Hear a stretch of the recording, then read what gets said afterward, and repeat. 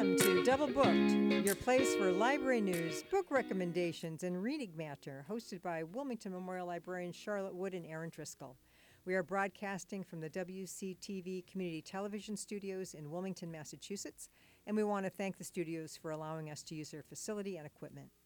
Today's episode, which is number 3, our third podcast, is titled Snowbound in honor of the upcoming winter season and all the white stuff it brings. Some folks don't mind getting out in the cold, as you will see from our book recommendations, but if you are not one of them, then what better time is there to snuggle up with a warm blanket and a good read than when the snow flies. Right, Erin? Right.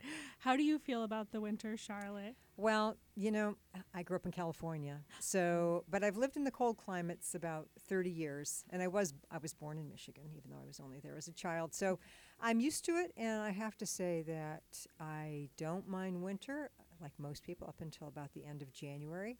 And then I start looking for a little warmer weather, February, March, April, sometimes May. It kind of depends. But, I do like the seasons. Yeah. I do like the seasons. Yeah, I love it. I grew up in New Hampshire, and my first job at 16, 17 was as a ski instructor. Big skiing family, so love the snow. Hate it getting dark so early. Hate Yes. any cold rain that comes with the season. Don't love to shovel, but I think it's a fair compromise for snow and winter sports. It's interesting how winter can vary. We lived in Colorado for a year, right near Aspen, and that's where my kids learned to ski. We lived down the mountain, and they had very good rates for families in the area. That's why they learned to ski there. Otherwise, they would not have learned to ski there. But, in Aspen, the sun can shine, and you would feel like you'd want to walk around in a T-shirt, and yet the snow's there. It's absolutely lots of sunshine and beautiful. Yes. But some other places winter it does tend to be a little more gloomy. A little gloomy, Yeah. yes. So we have all different takes on kind of the idea of snowbound books this episode. The first book I'm going to talk about is a murder mystery. There are plenty of murder mysteries set in the snow. This one is a type I particularly love, a closed circle mystery, where there's just a small group of suspects that could be guilty. So it's Lucy Foley's The Hunting Party.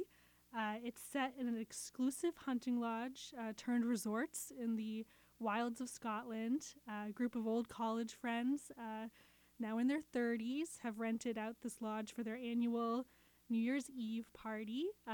However, of course, they're harboring a lot of secrets and resentments, so not everyone makes it to the new year. And there's, of course, also a big snowstorm on the way, so the snowbound crew is likely trapped with the killer. Many of our listeners are probably familiar with Lucy Foley's second book, her best-selling book, The Guest List. Have you read The Guest List, Charlotte? No, I haven't, but I've heard of it. No, I haven't read it. I'm here to tell you that they are very similar in structure. Lucy Foley has figured out a mechanic for a murder mystery that she enjoys. So they're both sort of, The Guest List is set in a little island off of Ireland for a destination wedding. So both her books kind of feature, privileged Londoners heading to kind of a lavish event in the remote somewhere. There's usually a weather incident that cuts them off from the rest of them off. And in both of them, the point of view rotates between a handful of guests and employees at the location. And you don't know who the killer is, of course, but you also don't know who's been killed until quite late in the novel. So that's interesting. That's kind of a fun twist on it. It's almost like if you like the game of Clue, right? Yes, yeah. You're kind of slowly narrowing down who could it be. These are not warm, fuzzy characters. Many of them are sort of awful, but awful in sort of a deliciously fun way. So if you need to like your protagonist, these might not be the books for you. But it is a very fun take on sort of a snowbound mystery. I listened to the audiobook, which I think really added to my enjoyment because each character gets their own voice actor, which really helped me sort out who was who. And I also just love listening to a British accent or like a Scottish burr, so that's a big plus. Well, I've been listening to or watching the Great British Baking Show, and I have to agree, those accents are, Yes. they do add. I listen to them all day. So is the hunting party going to blow your mind with the reveal of the mystery? Probably not, but it is a very fun ride. So if you're looking for just a fun kind of snowbound closed circle mystery, it's a good listen or read. What's your first recommendation Well, for us? I think I'm going to be tagged here as the throwback librarian because I have a book recommendation that was published in 1938. It's titled Alone, and it's by Richard Byrd. I read this actually a number of years ago. I think my husband recommended it, and he had found it on some kind of a list. But it's a memoir by Admiral Richard E. Byrd, who spent 6 months in 1934 alone at the North Pole for the purposes of gathering weather data, which doesn't sound like a lot, but the conditions, of course, were very harsh and unrelenting. And remember, again, this was 1934. There was no Polar Tech or whatever the kind of the gear is that they use today. He was Richard Byrd was already famous at this point due to his flights over the North Pole that occurred in 1926. He was already a celebrity, but early on in this 1934 undertaking, things went terribly wrong. He had a shelter in a small shack, but the shack had faulty ventilation. It was also, of course, wintertime. It was perpetually dark, extremely cold, 60 below to 24 below. And he began suffering symptoms of mental and physical illness that he deduced late were coming from carbon monoxide poisoning from that faulty ventilation. So it was a real struggle to stay alive. He needed the heat, but the heat was also a source of poison. Danger. So, and you have to remember 90 years ago, the North Pole was a frontier and virtually unexplored. I haven't seen the movie The Martian, but I heard a little bit about it, and then I've looked it up. It's with Matt Damon. Yes, yeah. But it's about an astronaut that was left on Mars who had to survive by his wits. He was alone, and it sort of kind of made a connection for me to this book Alone. So, but again, it's a book of nonfiction and one that's still very much worth reading today. Yes, yeah. That transitions nicely into my second recommendation. Is also takes place in the Arctic Circle, but it's a fictionalized account. It's called The Memoirs of Stockholm Sven by Nathaniel Ian Miller. It's brand new. I think it just came out. We're recording this in November, so it just came out.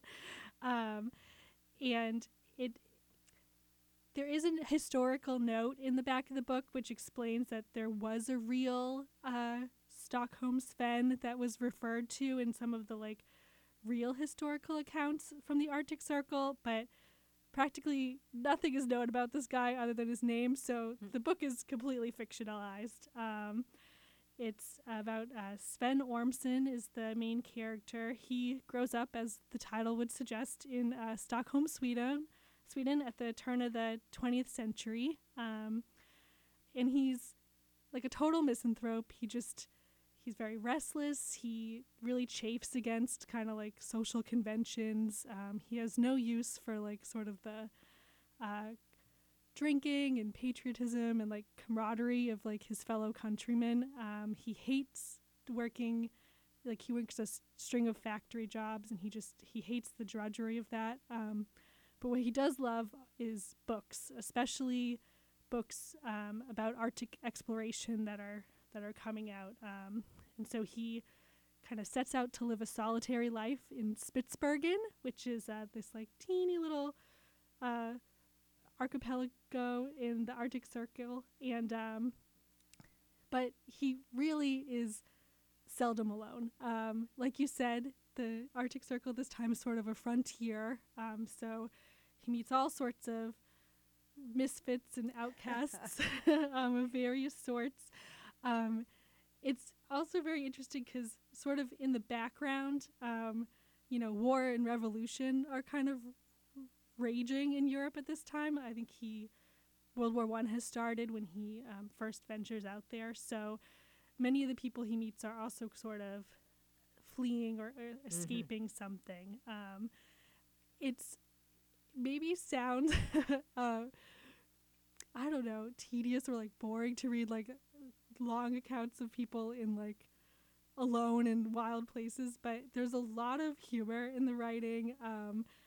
Grim things do happen, of course, but it's overall just a really like funny, charming kind of there's a real humanity and dignity to the characters in the book, and I just really enjoyed it. Again, I listened to the audiobook. The narrator's excellent.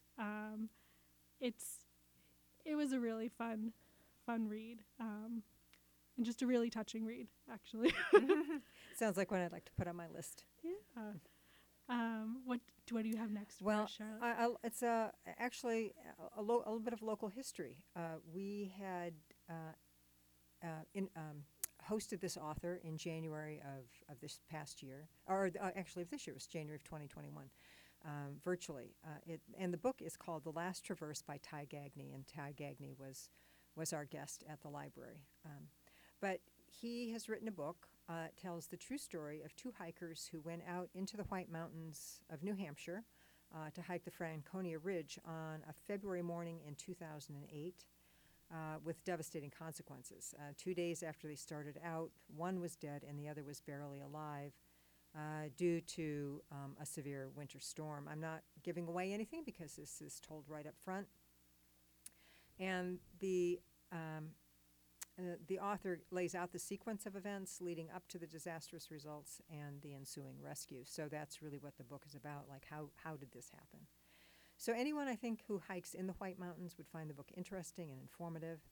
But even if you're not a hiker, the events and the lessons of safety will resonate. It seems to me that every year I read accounts of people being rescued in the White Mountains for one reason or another. Yes. But often because it's people who come unprepared and they underestimate the mountains, and especially the weather. The weather at the top can be radically different than at the bottom. There are microclimates.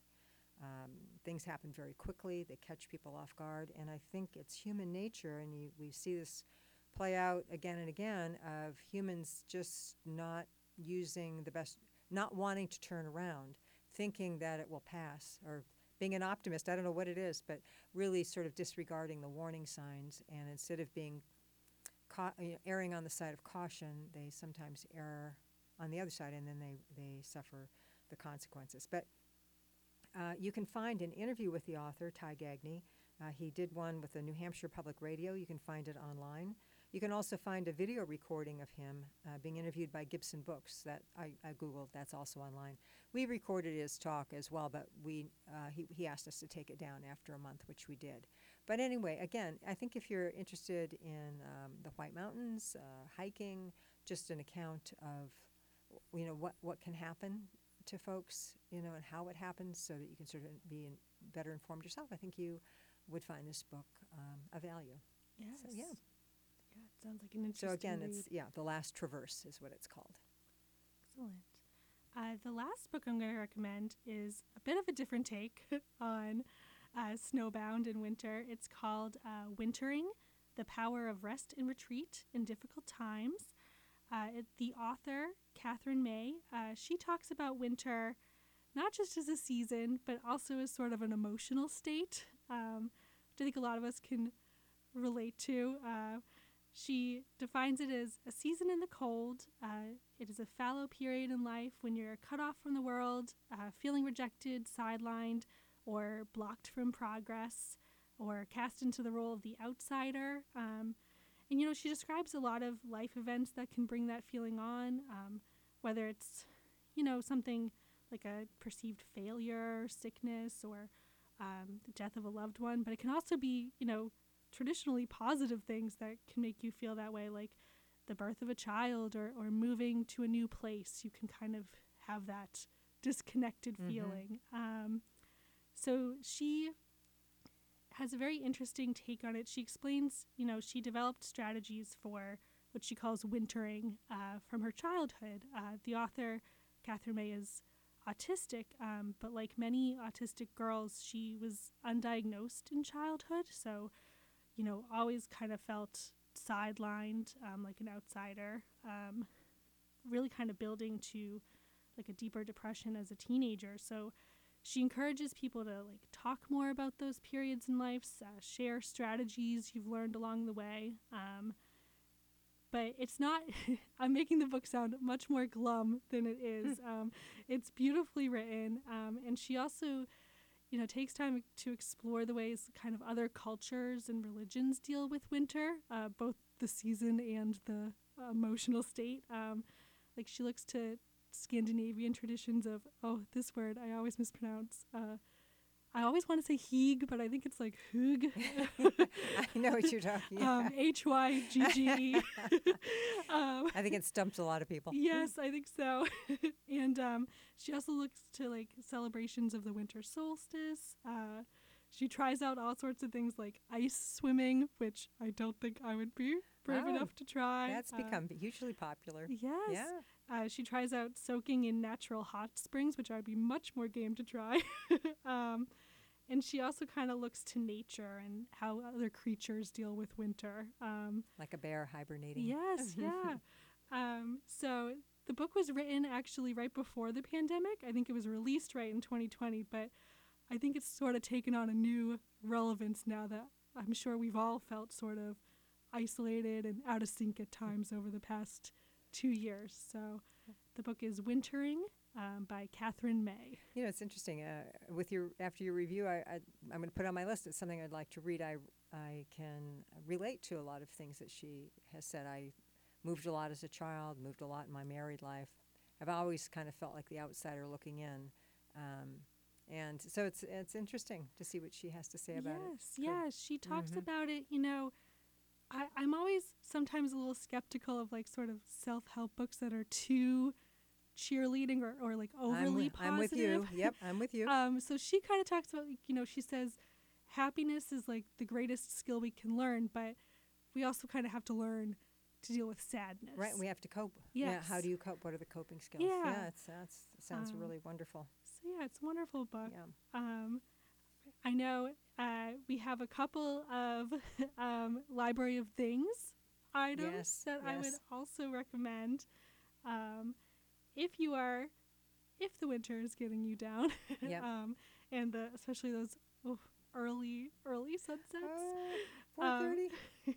We have a couple Happy Lights that you can test out at the library. Have you ever used a Happy Light, Charlotte? No. No. I probably should. Yeah. No, I haven't tried one. But yeah, it's definitely a good. I recommend it, especially because it's a good try before you buy. I tried it. Wasn't for me, but I've heard from other patrons that have tried it and loved it, and have gone on to get a Happy Light of their own. So give those a try. We also have, if you are curious about the sort of winter goings on in your own backyard, we have a trail camera that you can borrow and set up and catch those images of those creatures that are leaving footprints in your backyard. We have puzzles, games, if you're just looking for something to do. Yeah. So if you buy a puzzle, it's kind of we're having the the Puzzlepalooza. Yeah, if you have any puzzles. Well, of course, by the time you get this, it's probably not. Listen to this, it's probably not that. But we do have puzzle exchanges at the library from time to time. But anyway, you can borrow puzzles, and you don't have anything to exchange. Puzzles check we have that, and also if you're just looking for some camaraderie, we do have book groups, crafting groups, needleworking groups at the library. So please check out our website, and maybe there's something there for you where you'd like to connect. Yes, definitely a good place to find community in these dark winter months. Right, yeah, come to the library. Yeah, so hopefully your winter is off to a good start. Yes. And thank you for listening to us. Yes, and thank you. Yes, thank you very much. Thank you very much for listening to Double Booked with Charlotte and Aaron. We look forward to our next episode, and we hope you enjoyed this one. Thank you.